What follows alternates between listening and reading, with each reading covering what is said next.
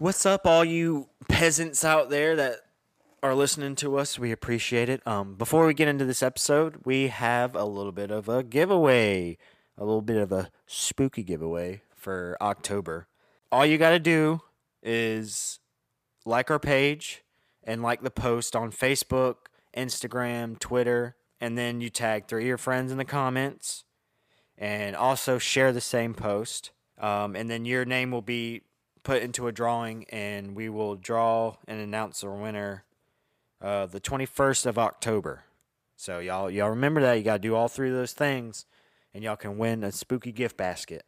And there's going to be a lot of good stuff in there. We might, later on, we'll tell you what's all going to be in there, but it'll definitely be worth your time.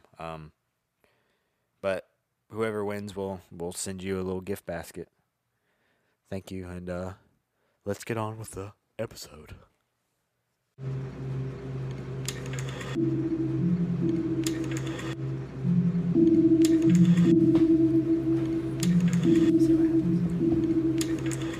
Welcome back to Stuck in a Side Quest podcast. I'm here with Tyler. Hello. Scott. What it do? Katie. Hey. And Trevor. Hey. And of course myself. Today we're going to be talking about some true crime cases. I just want to kind of start off with a trigger warning. It's going to be kind of a little bit more serious than usual. I love true crime, and I like listening to the different stories and what can be going on. I like to get into the minds of what the detectives are going through, and some of the stories of the victims is something that I really enjoy listening to. But I do want to just send our condolences to the families that we're talking about today that were involved in these cases, and we want to respect the deaths of their loved ones. And we just want to be really serious about it and not joke around too much about these families. But anyways, we can get right into it. Mine's from 1886. We can joke about mine. They won't know. Some of ours are fairly recent, and I think we tried to stick with cases close in our area, just because it hits more to home, and I feel like it can be more interesting, and not everybody knows about these cases. This is for spooky October. Spooky season. Yeah, I'll be honest with you. Spooks. Just looking, when I looked Spooks. up mine, I had no idea that any of these happened. Yeah. And I was like looking through like lists of different stuff, and I was like, yeah. And it's like in your backyard. Like, Yeah. these things are real. They're happening. Mine is probably the more known one out of all of them. I mean, there's a TV show on it, so. Well, maybe. You know, not a everybody TV show will know. that has it in it.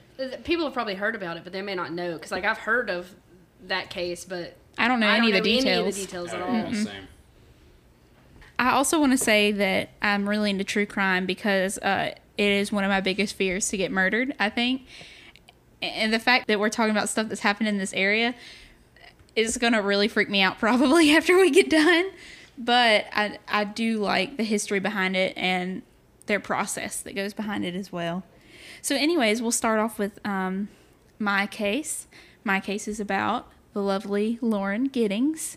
She is from Maryland. Maryland? Is it Maryland? Maryland? It's Maryland. Maryland, okay. She's Sorry. from the Maryland. That's my country coming out. She's from Maryland, and she came to Macon, Georgia, to go to law school at Mercer University. She was studying criminal law. Her boyfriend's from Atlanta. She was an extremely nice person. Like, give the shirt off of her back to anybody who needs it type of person. And she really cared about people. She was very kind. She wanted everybody to be involved in everything. She never wanted it to be cliquey at all. And she went to school with Stephen McDaniel, who would later murder her. And actually, she stuck up for him a lot. Like, they would study together, and like she would ask him to come to parties with her, and she wanted him to be involved just as much as everybody else, even though he was the weird kid.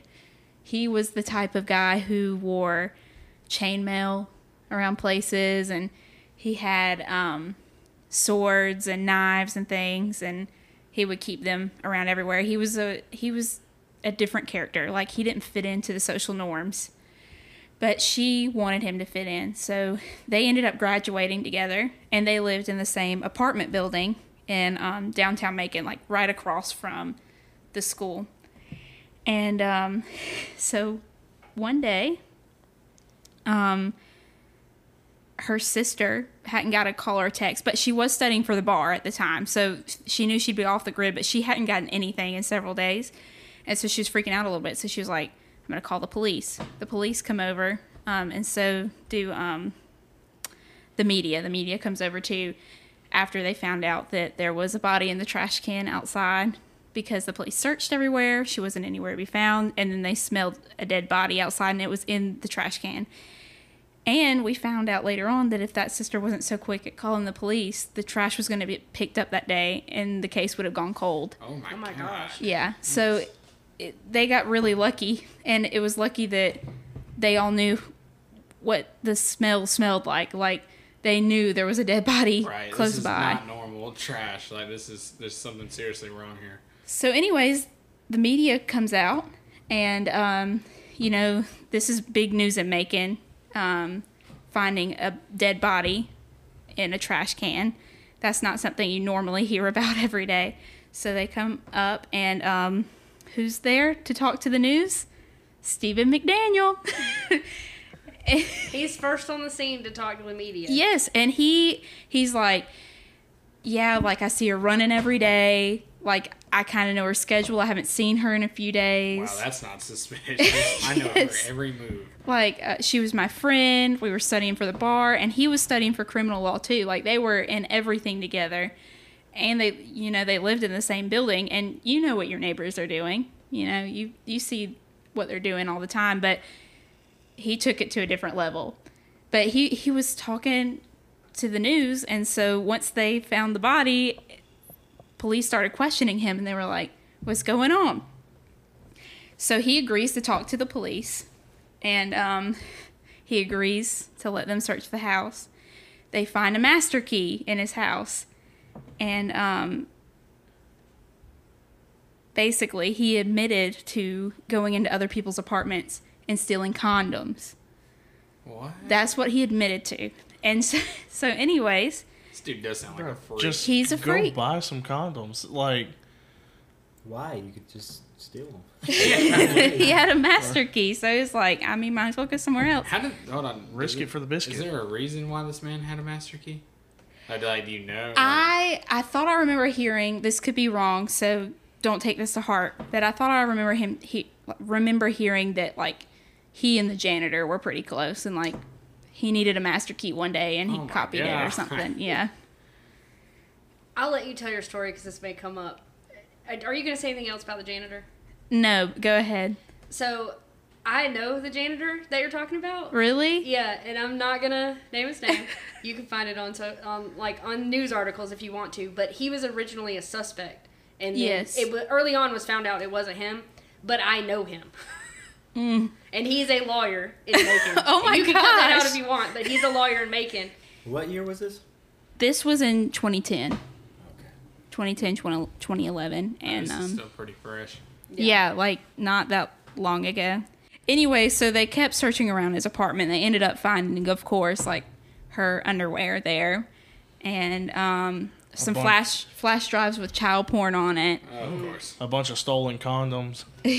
I guess. Oh, and he also had a lot of weapons around the house anyway, so they knew that something was going on. And they ended up testing the area. They could see that there was her DNA everywhere, and they figured out that he was the one who had killed her In his apartment. in her apartment. Oh, in her apartment. I think. Yeah, he went back and he cut her up. But they found, like, the weapon and stuff in his apartment as well. So wait, she was like dismembered in the dumpster. Yes. Like, it wasn't just like he just dumped. They the body. found her torso in the trash can outside. Oh my god. Yeah, that was the only part they found in that trash can. I didn't know that she was dismembered like that. Yeah. In fact, I think they still haven't found her skull. Oh my gosh. Oh wow. But he did throw it away in different trash cans around Macon. Like, he just would put an arm here, like there. So it's in a landfill somewhere. Yeah, probably. So this is like, I guess, this is at Mercer, like the dorms and stuff at Mercer, right? It's at an apartment building right across from that. Like they weren't at the dorms. Right, but It wasn't at the apartments. lofts though, was it? No, it was. In fact, I'll show y'all. Me and Mom on her birthday, we drove by because we had been talking about it for a while, and we just were looking at the apartments because that's so interesting to me that a crime happened there and that people are still living there. Yeah. And there's probably still hacksaw marks on the tub. I don't know. They probably Oh, replaced yeah, no, I Holy hope shit. They probably places. remodeled that. Yeah.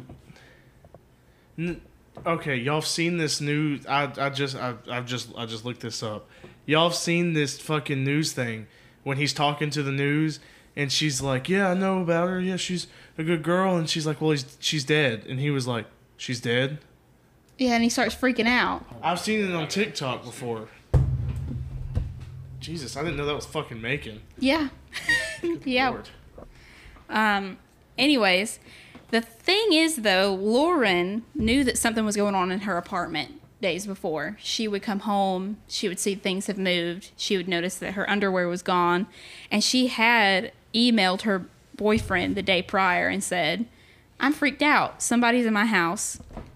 I could tell that something's going on," but she kind of played it off as like, "Oh, I live in Macon. It's like whatever's going on here. Some other college kid is What? messing with things. I don't know." What? What you still doing You're there? not in my house, bro. Yeah. I don't care if it's making. I think she did try to get. She tried to get out, but she couldn't figure out how to get out of her lease, and she was trying to.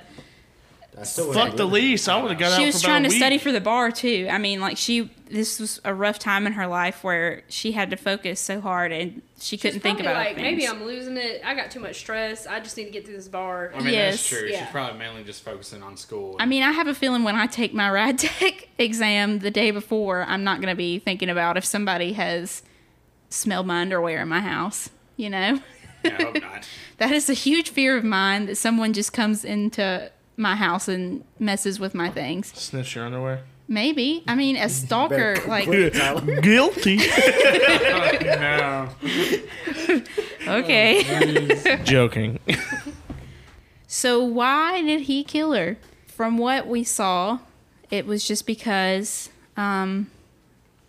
he wanted her all to himself. He didn't want her to be with anybody else, and because she was nice to him, he was hers. That's awful for me because my life goal is to be nice to everybody no matter what happens. But now I have to remember that there is a potential that I can get murdered because this has happened really close to us. Like, this is people that went to the Kroger I've been to, you know? Right. Like, that's so crazy to think about. Like, we could have passed each other at some point.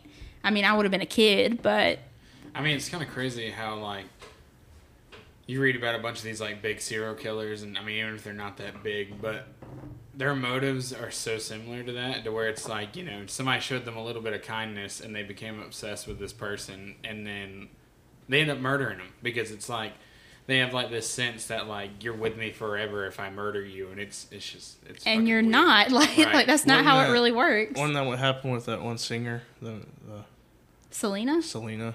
Yeah, I mean, I kind mean, I of. feel like that's like one of the main things. A lot of these, like, Psychotic people. yeah, the ones like you hear that one girl was nice to them or showed them any type of affection, not Right. necessarily sexual. You know what I mean? Some of the Just evidence. anything, and they latch onto it, and then they pretty much just like sign in their death sentence. Yeah, some of the evidence they found was they looked at his search history and saw that he was watching violent porn while he was also on another device looking at her social media. Oh no! Yeah, that's a little suspicious there. Yes.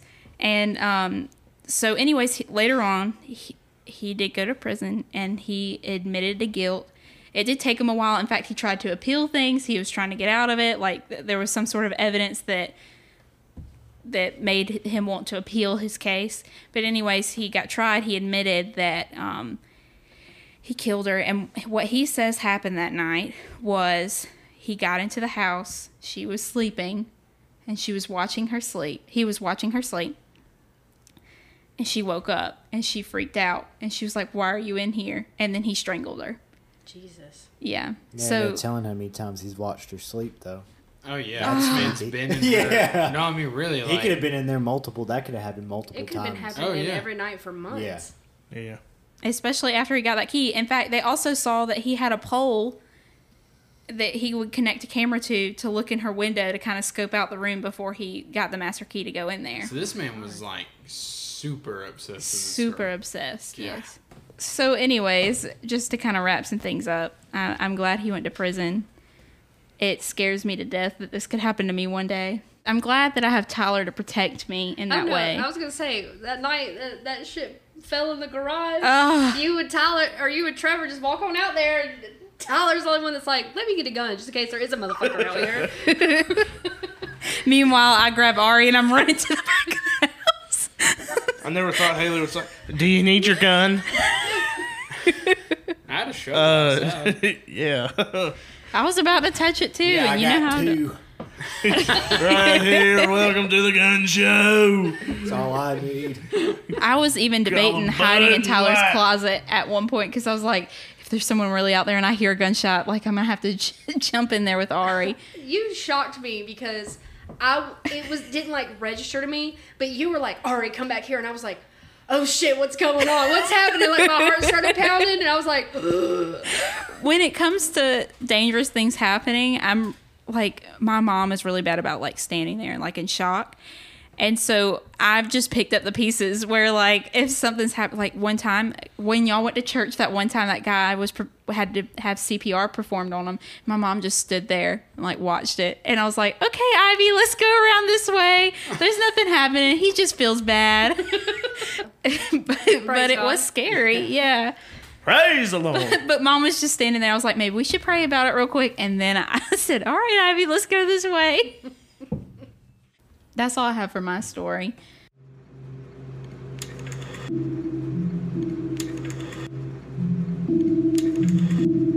All right, so we got a little challenge for our friend over on. She's on a lot of stuff, TikTok, YouTube, but she is actually the cooking maiden. Her I guess handle, the @ or whatever, is cooking_maiden. We're gonna give her a little challenge on something to make, a little recipe, because that's what she does. She kind of like open fire type, like fantasy, medieval stuff. She makes foods. It's actually a lot of foods look really good, but we're gonna give her a little challenge. We're gonna challenge her with making the Moonshay seafood rice. It's a elvish dish from Dungeons and Dragons. Y'all be looking out for that. Her handle is @cooking_maiden. That's her thing. I look forward to seeing what she does with that.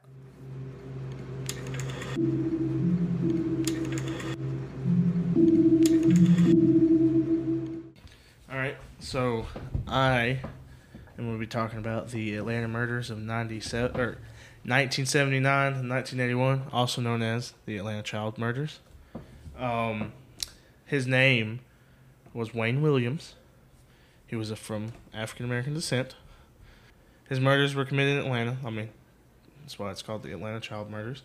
But between July 1979 to May 1981, the two-year period, and at least 28 children were killed, ranging from there were 30 victims, ranging from 7 to 28.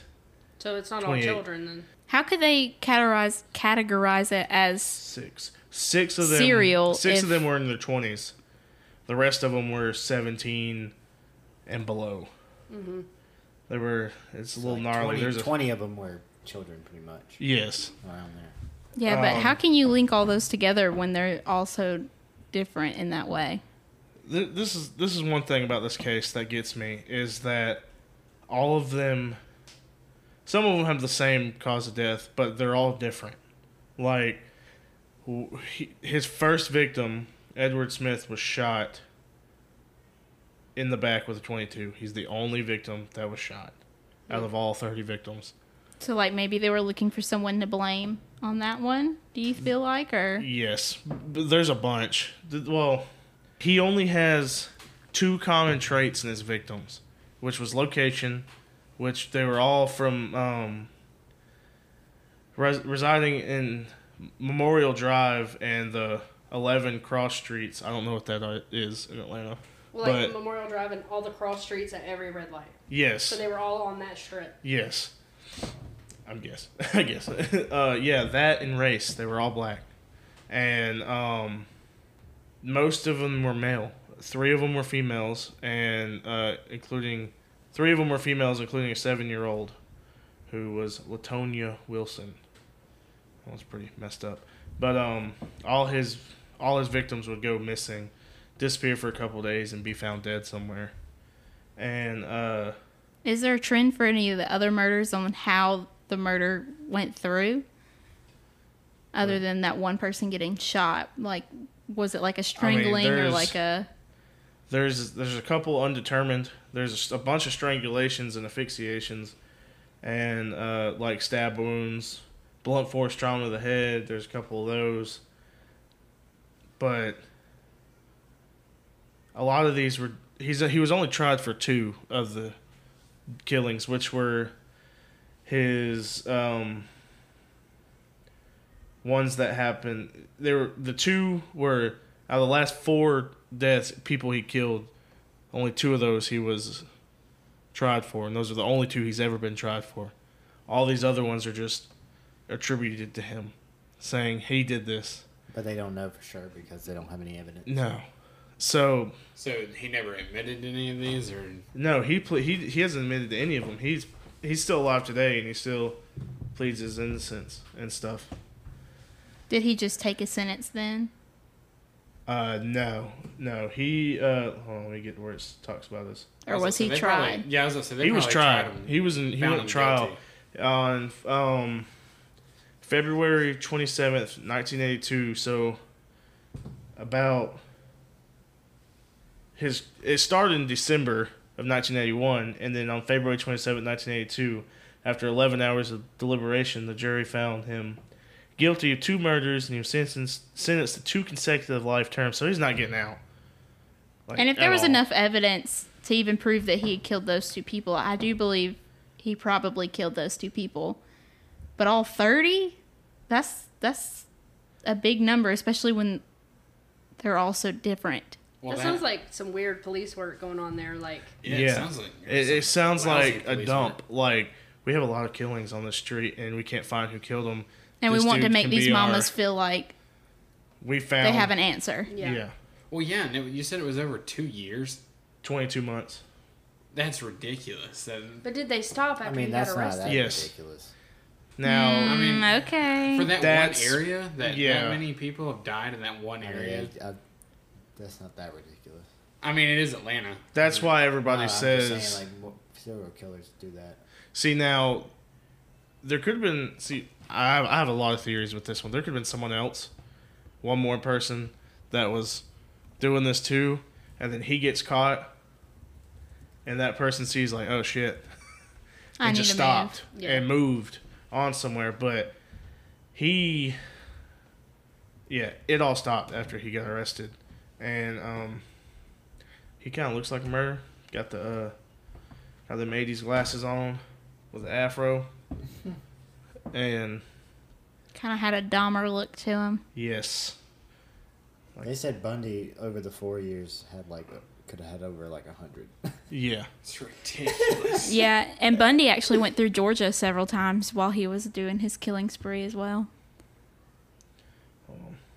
That Just is thinking about the crazy. fact that there's people just driving around from state to state with the goal of murdering murdering folks. people is terrifying. I've known people that have gotten kidnapped around here, and it was not that far away from here, and they were driving them through the state. And so, there was this kidnapped person driving next to potentially me at some point, you know? Yeah. And what's real scary is that these guys, or not just guys, but these people that do this, they don't have any motive whatsoever, other than just to do Mommy evil, issues.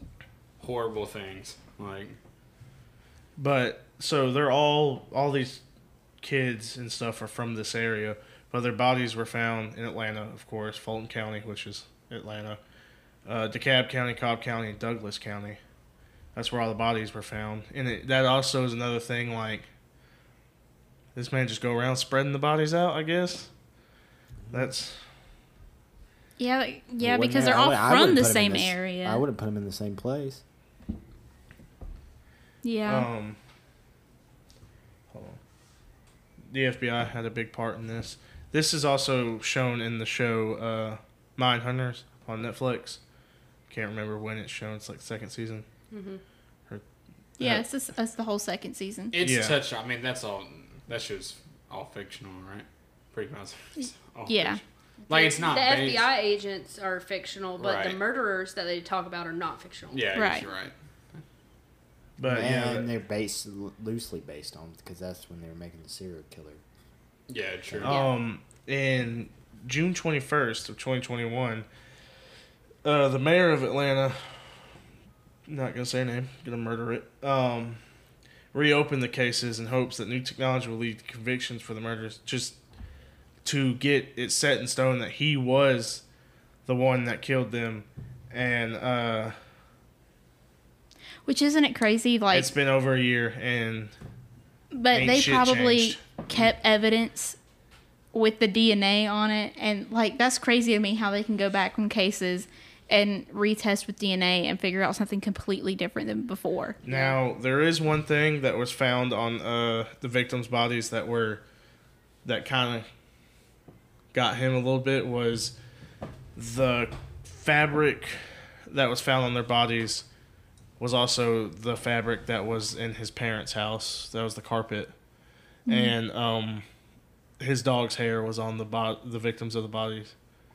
And That's a pretty dead giveaway, I think. yeah, and the fabrics from inside his car and stuff.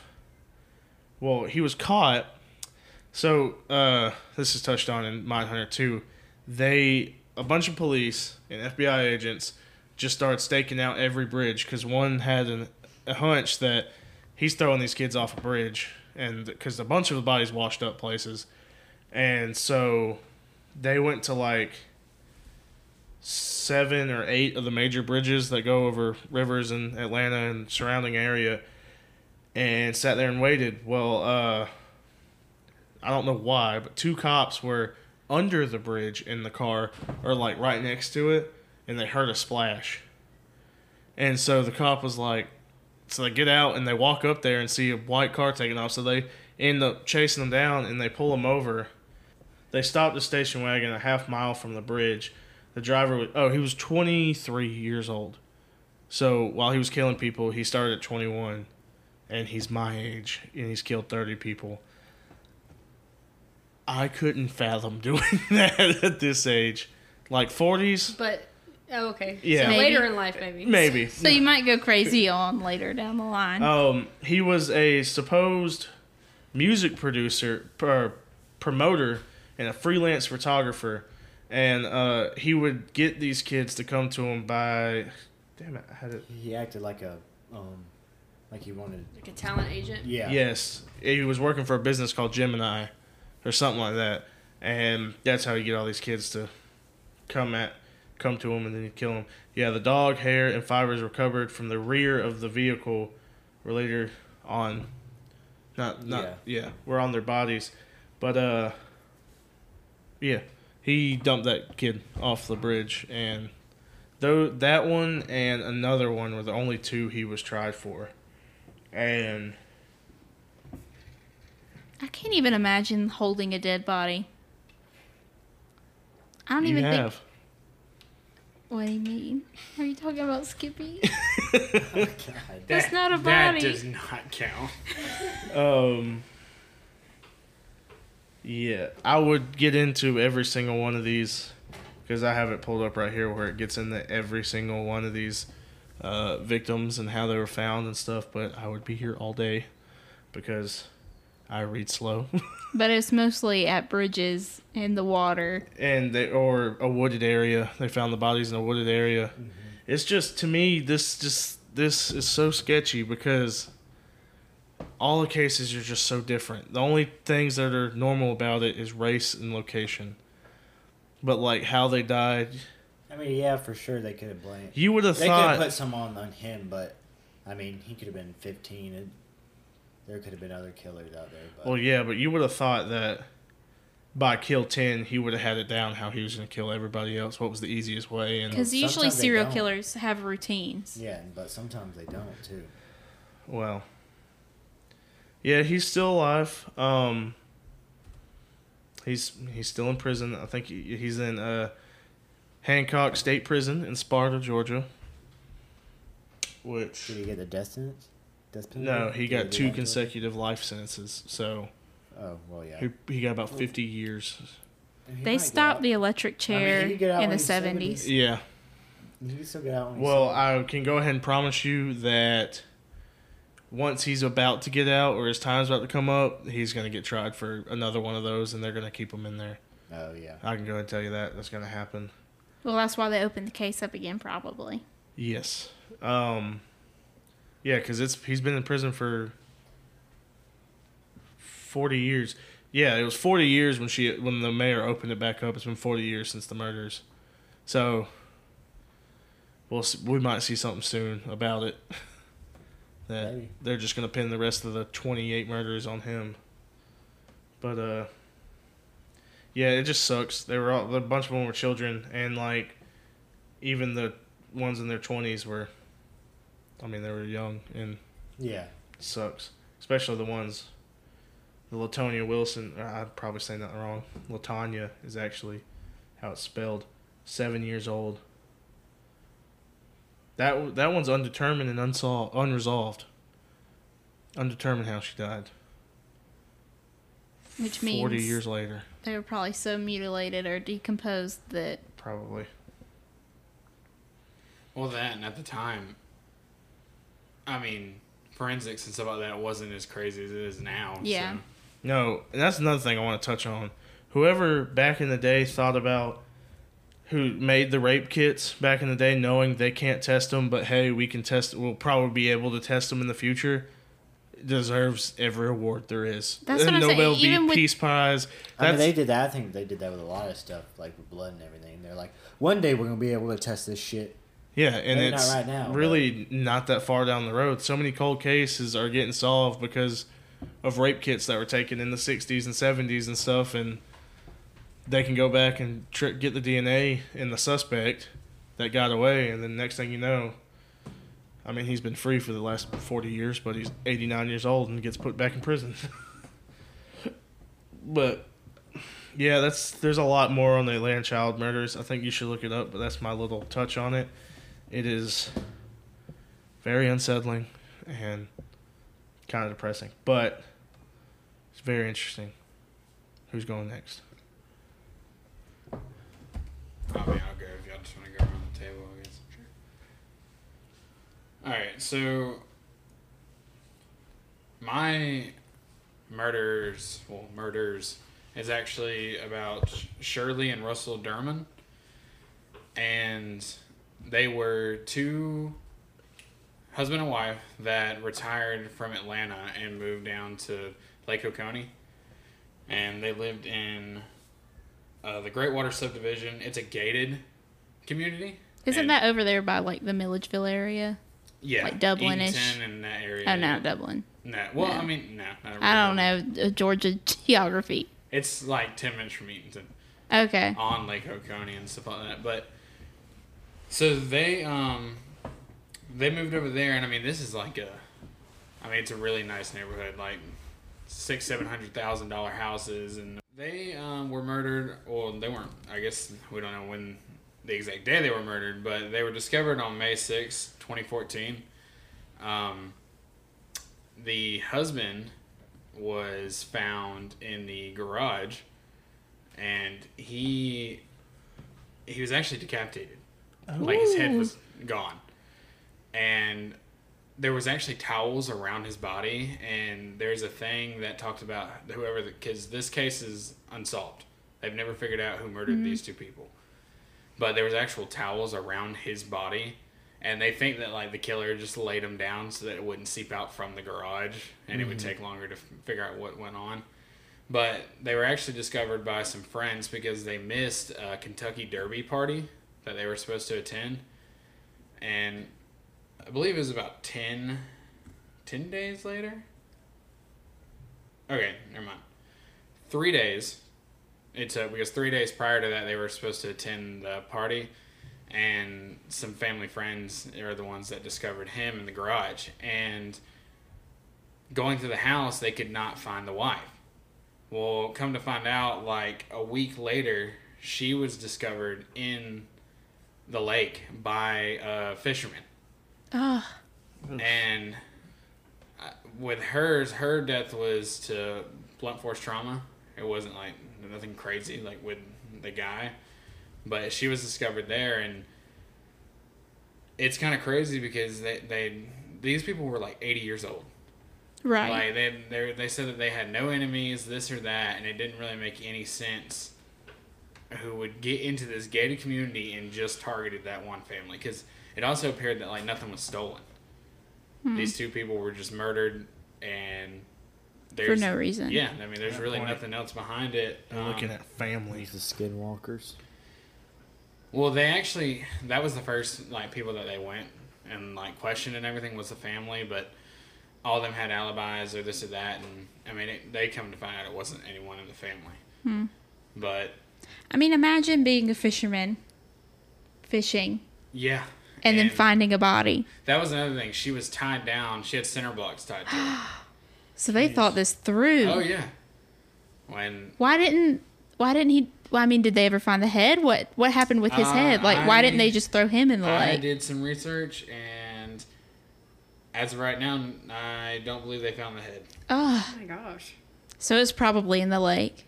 But why wouldn't they throw the rest of his body in the It lake? doesn't actually disclose whether or not like the head was missing, but it said he was decapitated. But Okay. It doesn't say anything else. So I mean, I guess it could have been there, but past him just being decapitated, that's all that was there, which is still kind of crazy. Like decapitated somebody in their garage, like And just leave them there. yeah. There was one thing about this murder, because again, it didn't make any sense, and they have no leads on it. And all the leads that they did have went cold. There was one other murder that happened up in New York, and it had similar vibes to it. Right. So I can find it right here. So, like, somebody had killed someone in New York and then had come down to Georgia and killed these two. And you said 80-year-olds? Yeah, they Like- were 88 and 87. And so there was a similar murder in New York of a Lois Colley. She was 83, and she was found bludgeoned to death in her North Salem estate on November 9th of the same year. And the thing that connects them is that the elderly victims, they were all very wealthy, and again, nothing was taken from either one of the homes. And there was no forced entry to the locations. Both of the houses were just unlocked when they discovered these bodies. That's probably telling you to lock the damn door.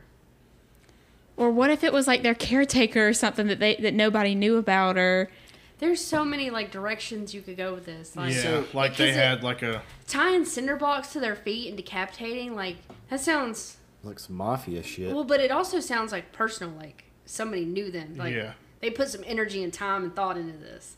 It wasn't just a random walk by. no, you don't carry Well, cinder blocks. Right. And the weapons and stuff like that using this. So the lady that was murdered up in New York was murdered by a fire extinguisher. She was bludgeoned to death with a fire extinguisher. Like the back of the head or the front of the head. It didn't specify. Oh. It just said she was beat to death with a fire extinguisher. Probably both. Yeah, probably. And another weird thing that connects these two.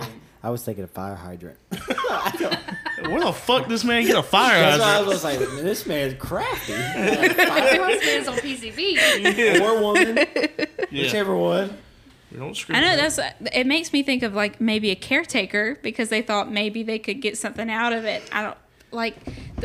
I just need motive. Like why, if you're not going to steal I don't know. anything, The only, like I said, and one other connection that was weird about this was that, if I have to change your bed one more time, I'm murdering you. well, the lady Like that's Colley was the lady in New York, she owned fast food restaurants, like big franchise. Like that's how they made their money and that's how they were rich. The lady Collie up in New York owned over 100 McDonald's, and then the family that Over retired- 100 McDonald's? Yes, over What 100 McDonald's. did the family own? Because I thought you said they were The other family retired. Or, they did retire, but they still owned. It was like Wendy's and one other fast food location. There's too many similarities in Right. these cases. But again, they've never found anything.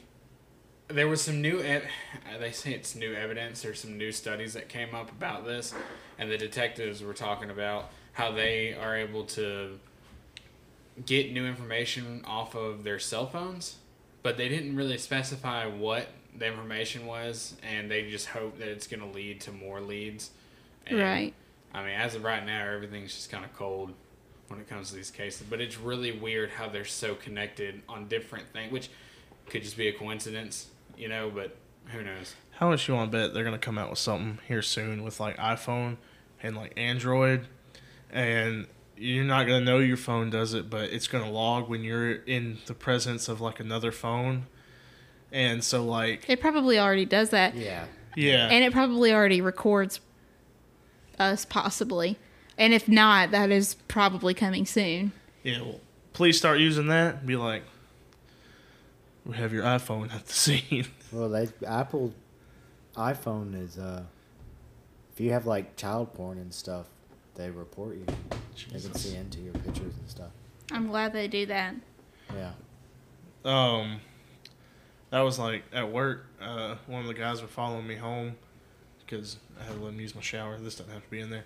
But you know, when something's like if there's an air tag following you, it lets you know. Yeah. Well, he has the fucking AirPod Pros or whatever, and while he was driving behind me to my house, it was like there's AirPod Pros following you around, and it does it to me all day at work. It would be like these AirPod Pros are following you around. I'm like, yeah, I That fucking is work. weird. I work with them, but it doesn't do They it think like you're about to get with murdered. yours because it'll tell me when I'm in the vicinity of them. Mine doesn't do They're that. probably stolen, but Also, mine, when I got mine, they do this weird thing. Because I listen to them at work, and then when I take them out and go to the car, they're still on my keychain in the car with me. But it says, your AirPod Pros were last seen at blah, blah, blah, at the location I was at. Even if Yeah. I just walk outside. Mine does that, too. My other ones never did that. The regular AirPods. Right. I think it's because Mine they doesn't added let me more of know. better tracking onto these than the old ones did. Well, mine's like it doesn't update unless I open them to use them. That's when it updates where they're at. But if they're closed, like if I keep them closed and I go back and forth from work and stuff, it's not going to save until I open them up, and that's where they're last seen at. It's like last used, I guess. That's just crazy. Anything else? Yeah, there was one other note about the McDermott murders that police took, which I think it's kind of irrelevant to them.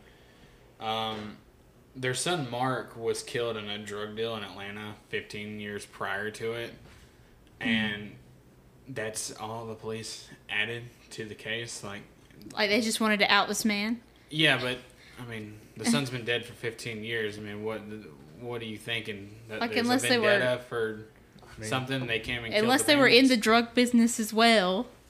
Yeah, I don't know. It just They could have been going Well, after the son's killer, and then the killer came after them. What if Or these old people cartel. were connected from Georgia to New York, and they was running drugs through the McDonald's and Wendy's, and they got got? yeah, it was Los Poros Hermanos from Breaking Los Bad. Pollos Hermanos. Pollos Hermanos. the other fast food What chain did was he say? Hardee's. Los Pol- Pollos Hermanos. Los Oreos Numanos. I don't know how to speak Spanish, okay? Neither one of the murders are. There's still like they were never discovered who murdered these people, and there's just a lot of similarities between them. And it's really weird that nothing was stolen from either one of these locations, especially how wealthy these people were. I mean, that was only 8 Because it years was by ago. another wealthy person. They didn't Oh. want him for the money. Maybe you're right. I mean, His business partner. Yeah. That seems pretty likely, actually. I do believe that there's a lot of sketchy shit that went on behind this. Like, I mean, No one- There's got to no- be stuff nobody knows. yeah, no one just. I mean, I know there's crazy ass people out there, but I really highly doubt no one just is just gonna walk up in this house and decapitate this man, tie cinder blocks to her legs, and throw her in the fucking lake, Well- and then not take anything and not fuck up She somewhere. was found a week Yeah. later. Yeah. Yeah, I mean, I don't know. It's just crazy. Like I said, you never really know the motives behind certain things, and it doesn't make any sense. And I you mean- never know when you could get Be murdered. next. Well, Yeah. I mean, When it you just get got. you over here decapitate the husband in the garage, and then I mean, you use blunt force trauma on the wife, and then tie cinder blocks to her and dump her in the lake. Like it doesn't. I don't know, if you're gonna find one, why not leave the other one in the house as well? You know what I mean? Like It doesn't make a whole lot of sense the way it happened, but it was clearly premeditated, like we just said, because nobody just carries around cinder blocks. But like, I don't know, that's crazy. Well, and the fact is that you had to put in work for this to happen. Like, it was in a very nice gated community. Right, You know what I mean? like you wouldn't randomly just pick up this house with this family. Yeah, I mean, there had to be some stuff going on, but I mean, they interviewed, the family and stuff, and I mean, Nothing. which granted, if it's something crazy and more people were involved in this, who knows? All I'm saying is a gated community means nothing, because if someone wants to get into like River Forest, they can get into River Forest. No, I know, but That's it's just like- the fact that you're going through more motions than just driving into a neighborhood and doing what you're gonna Yeah, do. it's Going not through a open. drug You're going through a rampage. gate and you don't know what like cameras they have and stuff. Yeah, like right. that, You're hopping a and- fence or this or that. You know what I mean? It's just Right, like you had to probably stalk these people for weeks in order to figure out. right. But that's really all it was about these murders. I mean, it's still interesting that they're still open technically. Only Cold. 8 years ago. Yeah. They'll get solved 30 years from now. Yeah, Maybe. Maybe. Yeah. There, the more I was reading, there really wasn't a whole lot of evidence. That's on like this. the case of the Black Dahlia Yeah. in the 20s just got solved like 10 years ago, or in the 2000s. It got solved, and the dude was still alive. He was like 90 something. At that point, Bang! They got me. Yeah, you You lived your got entire me. life. yeah, Yeah. probably still wasn't ready to go to jail though. I mean, I don't think anybody is. So this case is called the Lover's Lane murders, but there are 2 or 3 cases called that in our state. So it's also known as the Juliet Lake murders. And everywhere, most places say that it happened in Macon because nobody ever says it happens here. Yeah. But it was in Monroe County, not Bibb County. Oh well, everyone knows where we live now. Well, it's okay. most of our listeners know us personally. yeah.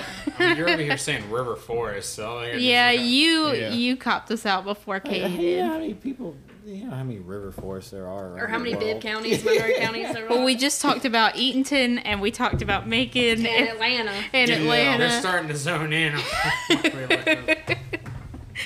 I'll just give y'all my address. No, we're not. Not. We're not doing it. Send me something nice. Good So P.O. box. the 2 people that were murdered were Michelle Cartagena. I'm not sure how to pronounce that last Okay. name. She was 19, and her boyfriend Grant Hendrickson, who was 22. They were both Mercer students as well. A little side note too: this case it went unsolved for 2 years, but it's solved now, and it was on NBC's Unsolved Mysteries. Like Oh. at the time, like while it was unsolved in those 2 years, like it was immediately getting coverage like that. So these 2 kids were found shot. One of them, I think it was Michelle. She was found outside the vehicle, and I think Grant was still in the vehicle. They had been shot multiple times. I think it said there was 18 shots to the car. And it was at Lover's Lane, which is I guess like a boat dock around Lake Boat Juliet. ramp. I'm not sure where at, but it says it's like a lookout spot. Yeah, because I around the can't lake. even think about like where I would go for a Lover's Lane ideal around Lake Juliet. Yeah. When did this happen? It happened on January 3rd, 1995. Okay. So they were going around. It was like a date night. they were driving a white Honda Accord, and cars are relevant. They were shot with a Colt 45 semi-automatic rifle the night before. 2 zigzags. Baby asshole. And then Grant was also shot in the head twice with a 9mm Ruger pistol. Oof.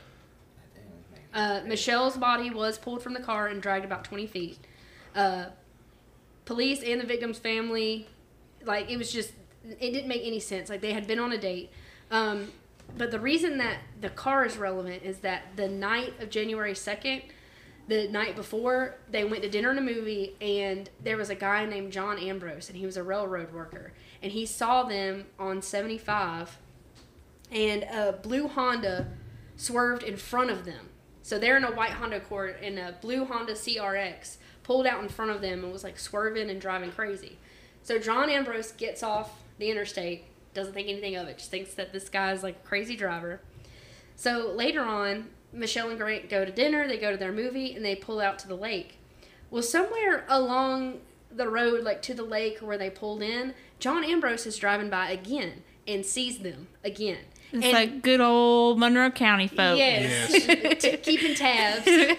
Well, so he sees the white Honda Accord, but then he sees the blue CRX driving into the lake as well. But he just recognized them because he saw. If the guy wasn't driving crazy, he probably would have never thought anything of these cars. That's But crazy. because he saw that, he put 2 and 2 together and was like, "That's weird." So shout out to him. I for know, he made a keeping mental tabs. note. Yes. But he also said that he saw the guy get out and arguing with the couple before he like went away. So he saw like a bunch of stuff. And He was trying to get the tea. Ex-boyfriend. I just would not be that observant at looking at cars like that. yeah. Well, so he gave more detail, and some of it doesn't really make any sense. But he said that it was actually 2 men, but one of them was arguing. But there was 2 men in the car.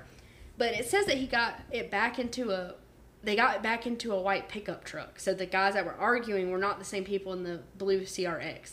But he said it was a guy. It's almost like John Ambrose knows them, but he said it was a guy that had a crush on the Michelle girl.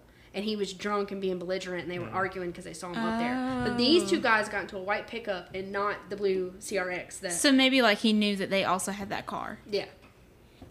And maybe like he knew who they were. I mean, Monroe County back then was like everybody knew everybody. Like it was real, like hometown moments. Like now it's a little bit busier and it's not like that as much. I mean, it's still like that, but back then it was like you couldn't get away with nothing. Your mama knew. Right. Going back to what you said about not being that observant while you're driving, I found I'm very observant with who I'm driving around when I'm driving, because Thursday we came up to that red light, and I always like, when I'm sitting at a red light, I always look at the person behind me and stuff.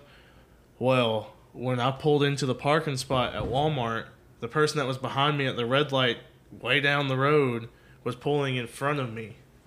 And that shit was weird. And I always recognize cars that I've already, like, if I'm driving down the interstate and, like at work, one of the slower trucks, and I see, like, this white F-150 with this certain decal on the side, and then I'm driving down Zebulon, I'll notice it parked somewhere. And I'm very, very, I'm the same way, because I'll see a car that when I got on the interstate, I'll see a car, and then when I'm pulling up at the red light before, when I get into, like, downtown, and I'm like, that car's been next to me this whole ride. yeah. And you're I'm kinda like- oblivious. You're kind of like, they've been next to me this whole time. Yeah. Are they following me? I could probably pass the same car like 6 times and then. I mean, but if you saw a car swerve and Oh, almost yeah. hit somebody acting crazy, you won't remember that. Oh yeah. Especially if it's in the same night back to back in Yeah. 2 Right. different spots. Well, so John Ambrose, the railroad worker that saw this, he believed that the driver of the CRX was a light-skinned black guy and a white female. And that's what his identification was. That's all the detail that they had. So it takes almost 2 years for them to find the guy. They're going through pawn shops to try to find guns that were similar. They're doing they question like their friends. Like there was this guy who had a crush on Michelle. They do all this stuff. They can't get any leads. So finally, they get a break, and they find a Colt AR-15 that was sold through a pawn shop, and they investigate hundreds of people who may or may not have sold and So they took dealt their with time. this gun. Yeah, it took a while. And so they end up investigating this guy named Andrew Cook, and he acts very suspicious. He can't remember the date that he bought the gun. He acts really nervous. All this other stuff. And then finally he was like, I'm not saying anything else till I'm with my dad. And so they couldn't question him anymore. He didn't have anything else to offer. Well, later on they discovered that Andrew, which he went by Andy, he owned a similar Honda CRX to the one described by John Ambrose. They learned that he had an acquaintance who purchased a 9mm Ruger handgun 1 year before the murders. Oh no. And so they start putting the pieces together. Come to find out his dad was FBI living in Macon. And they called him in December and was like, we need to talk to you and your son. And his dad comes to him and is like, do you know anything about this? They're calling me. And he's like, I can't talk to you. You're one of them. And Oh shit. they go back and forth a little bit, and he was like, do you know anything about it? And he's like, yeah, I was there. And so he's like, did you shoot those guys? And he told his dad yes. So So his he own admitted dad, it. his own dad had to tell on him because he was FBI. Yeah. Can you imagine though, like if your His own kid dad came had up to to like you? arrest him. I mean, Well, his dad called his superior with the FBI and then called Monroe County Sheriff's Office, and they came and arrested him. And it says that he was in a nearby wooded area after his dad called. But imagine being in that position. So he goes to court. His dad testifies against him. oh no, it's horrible.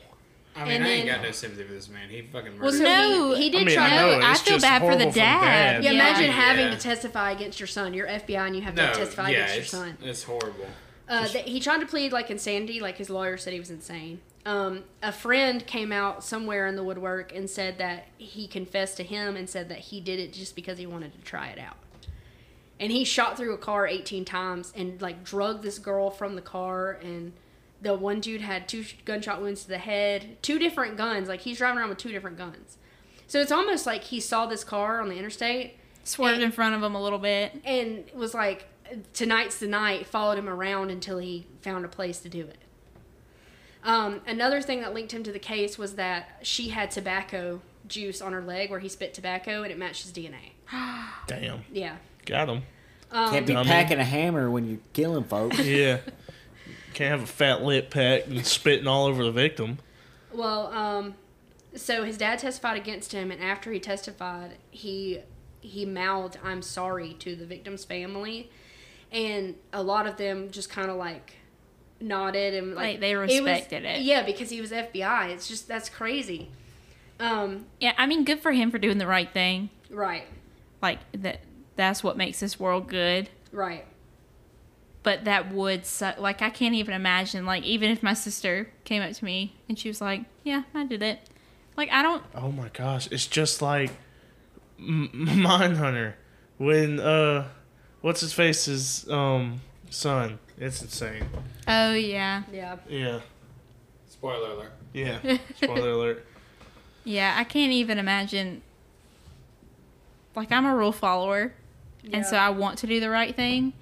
But when it's someone you know and someone you love, that would be rough. Yeah.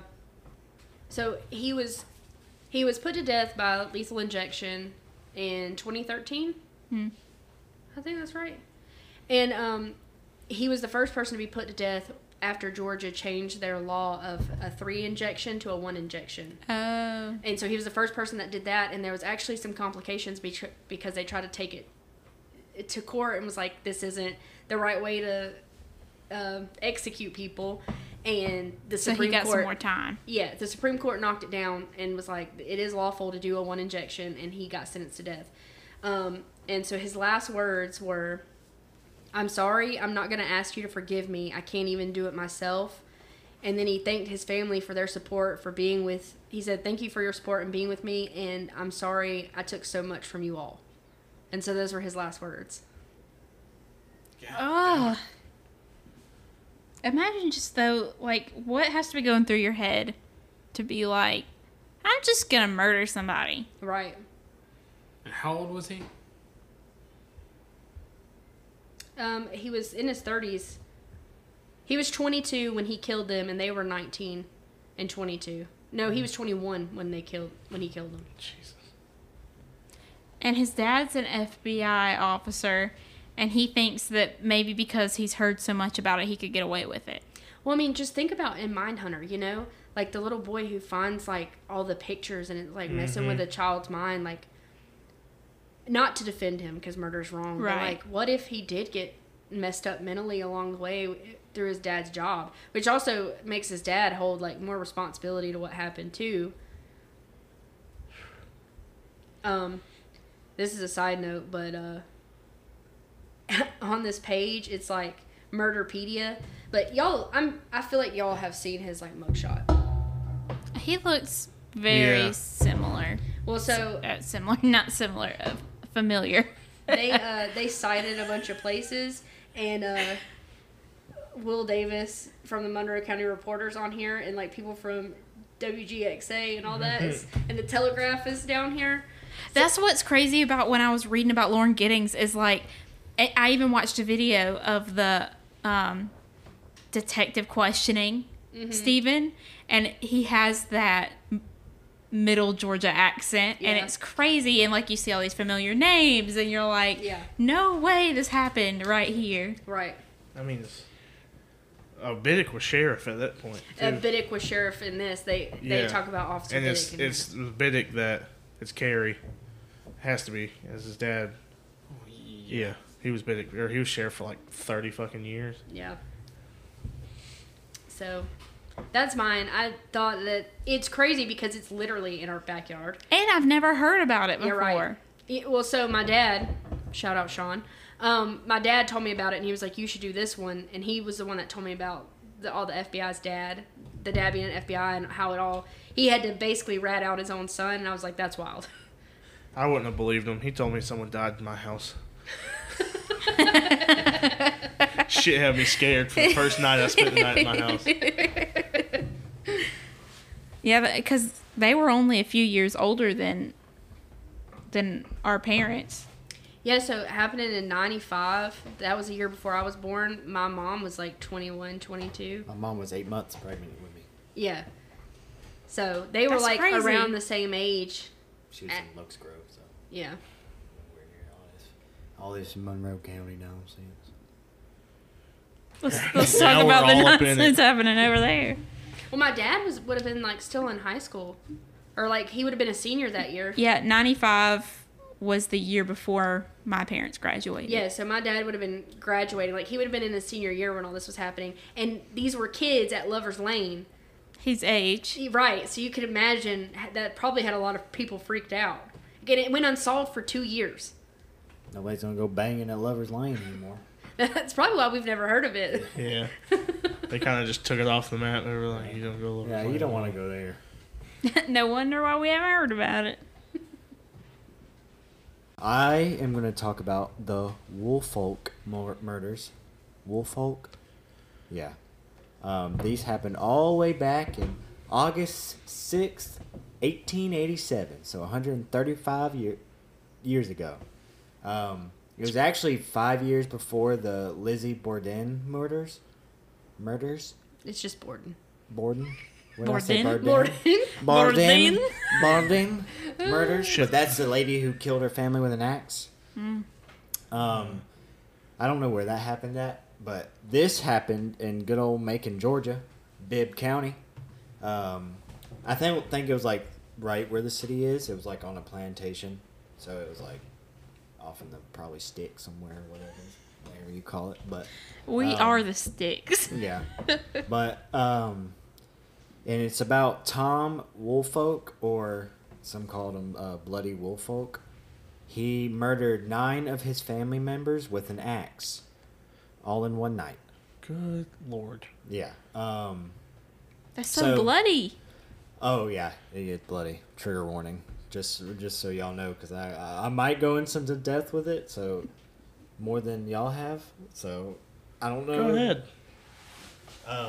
But so just to give a little background, Tom, he was 27 when he committed these murders.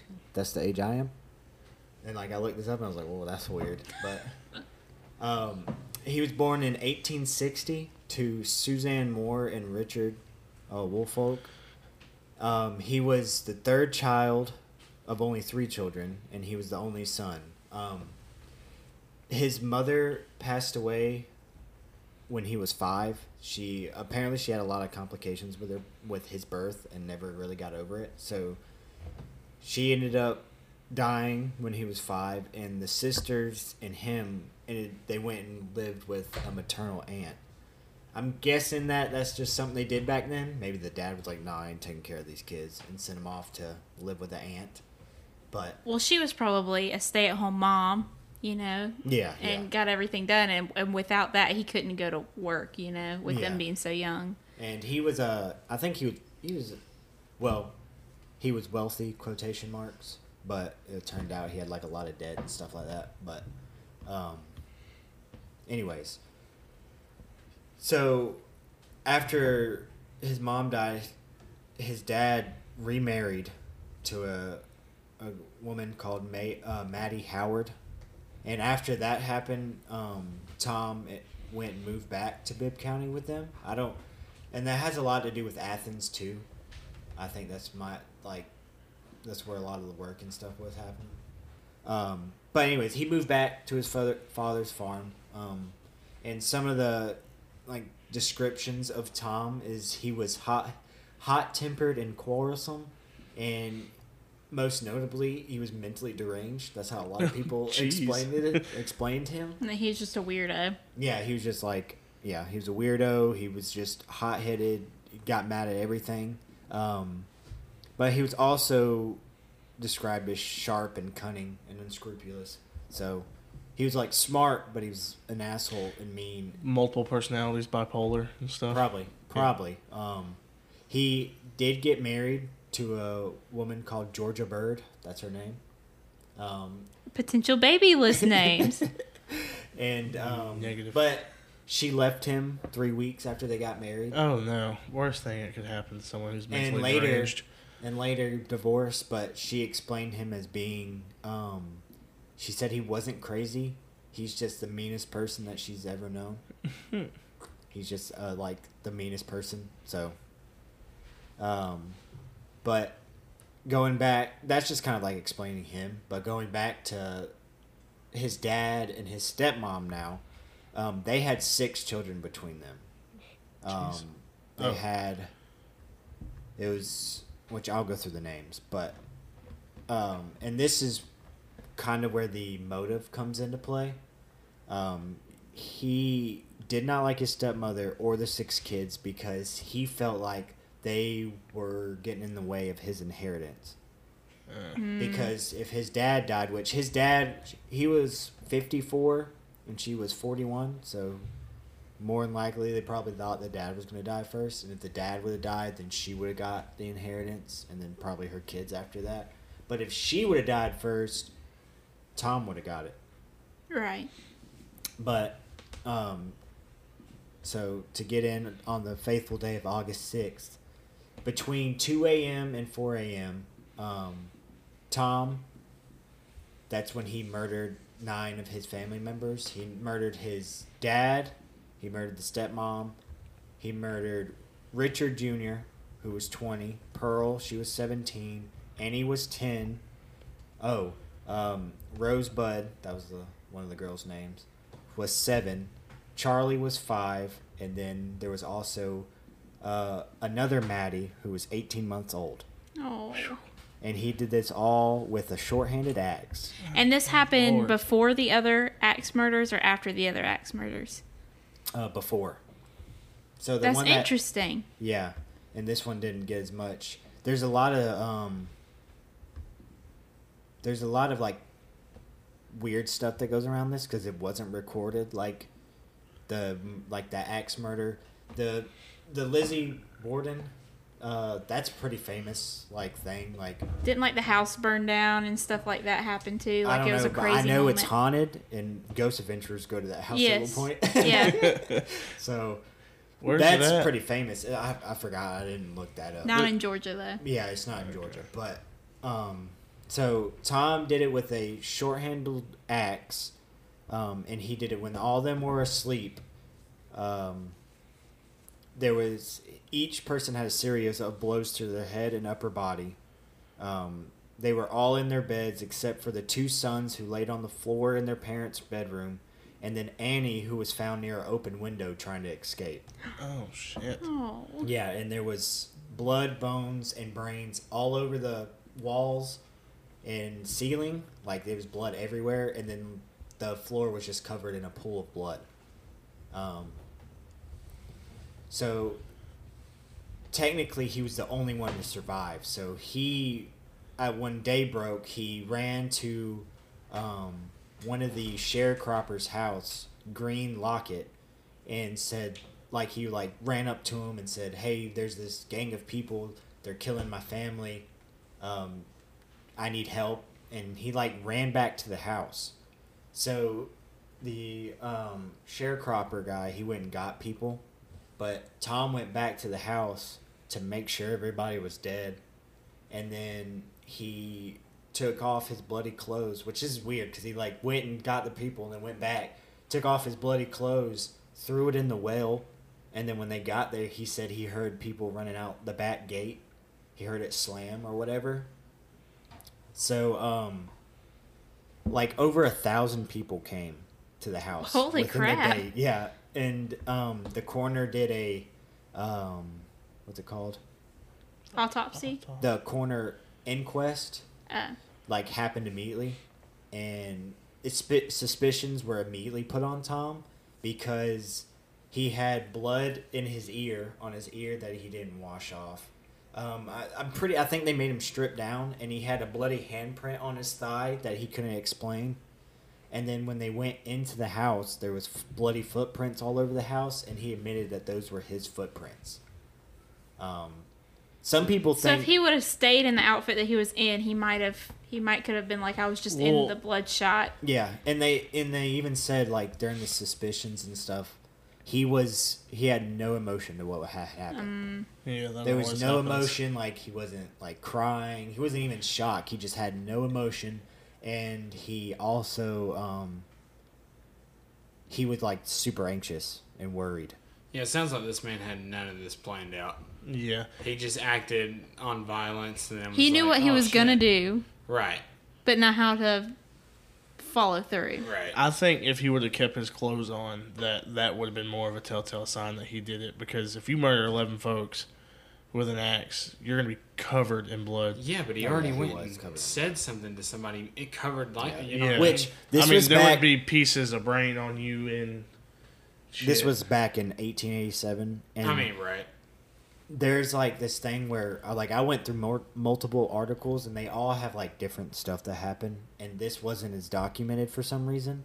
And people are even this is weird, that this wasn't it did make national news, and then it kind of got stuff got, I think either It fizzled out. either fizzled out or people got rid of it for some reason, whatever reason. Maybe it was people didn't want George's to be tainted like that or whatever. But so the coroner and the jury, the people who were there were yeah, he did it. Stop it. And the sheriff covertly, not silently, but he kind of arrested him and took him off to jail because he was going to get lynched by 1,000 people. They wanted to hang him right there, Right. then and there, without going to trial. But this story ended up making national news, and it made it all the way to New York Times, and they called it the bloodiest, blackest chapters in Georgia's criminal history. Wow. There's also a lot of other scriptures, but that one was the coolest. But so the trials get a little bit more wild because he had 2 mistrials, and he had to go through multiple trials. Jeez. So bear with me because I tried to look through all these articles and see what the best was, but they all like said something different, and they all had different facts at different parts in the thing. So either somebody got it wrong or nobody knew exactly what was going on. But the first trial was in December of 1887, and the whole time Tom said he wasn't guilty, like the whole time they didn't do a thing where. Back then, the defendant couldn't go on to the where they go to talk in a courtroom. The stand. The stand, yeah. But they could make statements, I guess lasting statements. Like this is the statement they said, and his statement was he wasn't guilty. So I think this time they put out all the evidence and everything, and the jury went to deliberate, and within 15 minutes, they convicted him and sentenced him to death. I mean, they knew this was going Whip to out happen. the noose. Yeah, but I saw that this court case was so crazy that they didn't have enough room with all the people that was trying to get into the court, and towards the end of the it's the final arguments or final statements and everything, there was multiple people yelling "hang him." And the court wasn't stopping it, so that, among other things, made it this Georgia Supreme Court ruled it as a mistrial because of that hang him and stuff like that could affect the jury's, I guess, deliberation and stuff like that or something like that.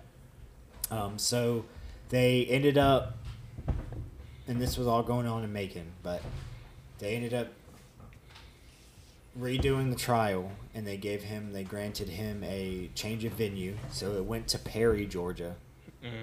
And they'd had another trial where he was convicted and sentenced to death. And this time, that was in June, and then in July, the Georgia Supreme Court, they held up the conviction and the sentence. So on October 1890, he was hung in front of 10,000 people. Jeez. That's a lot of people. That's a lot. People showed up for this people. one, boy. Yeah. And right before they dropped the trap, this is what he said.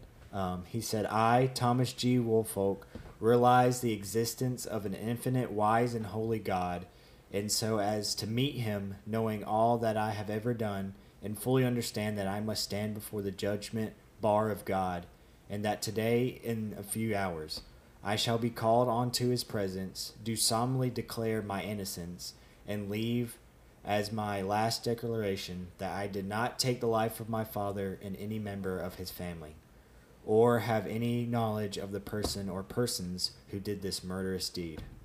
Signed, Thomas G. Woolfolk. Pull! And he shit himself when his soul started going down. No, actually, his neck did not break when he got home. Oh. And It's just, God was like, I am your your master. He sat there for 15 minutes strangling to death. oh, God. And And 10,000 I people think like, it yes. said he hung at 1:31, something like that, and wasn't pronounced dead until 2:12 Jeez. p.m. A little side note: somebody was arrested on the side as a accomplice to the murders. It was a Jackson Du Bois, and he was a sharecropper's son of his dad Richard, of Tom's dad Richard. But through a lot of other stuff, the charges got dropped, and he was sent to an insane asylum. Uh-huh. So he probably wasn't any better. But Yeah, probably not. that was the Woolfolk murders. It just, Woolfolk. I felt like I'm it saying baffles this me. Like, it does make me think that there's someone with them, because that's a lot of people to murder. And in the for span none of of them 2 to hours. escape. Yeah, in this span of 2 hours. So. Like, you can't be that fast at it, I don't think. Well, it said that he was murdering these people in their sleep, right? Yeah. So, Yeah, but once who knows the how many first- he Yeah, got. but if I'm laying next to you and somebody starts hacking away at me, I probably should say that differently, but No, I you're mean- going to wake up and notice. Well, yeah, but I mean, if he was quick about it on two people laying in the right, and who knows? Because, I mean, you said that the sister woke up and was trying to get out the window, so obviously Yeah. people started waking up when they started hearing things going on Oh, throughout the house. Dang it. There was one other, I forgot the other. There was it was Maddie Woolfolk, the stepmom's aunt. She also died. She was 84 years old. Her name was Temperance West. Wow. Yeah. The roughest thing is the baby, man. Yeah. 18 months old. Right. I mean, even that, 5 years old, 7 years old, 10 years old. Like they Any didn't- year old. Yeah, any year old, really. But that's rough. That's real rough. Yeah, that's messed up. But that was, I think it's like one of the first, maybe documented, I guess, like this murders, like mass murders. Like it's like one of the first mass murders in U.S. history, other than probably like the Wild West, but in like civilized history. Yeah. I guess. It's got to be Macon. Yeah. Yeah, no. Big county. All right. Well, I'm going to call it there. I hope you enjoyed this podcast. Once again, we would like to send our respect to the families. If you don't mind liking and sharing, telling us what you thought about this podcast. If you have any other interesting facts on any of these cases, let us know. Let us know if you want another episode like this. I really enjoy talking about these things, and I would like to know if we should do more. Thank you for listening. That's the end of this side quest.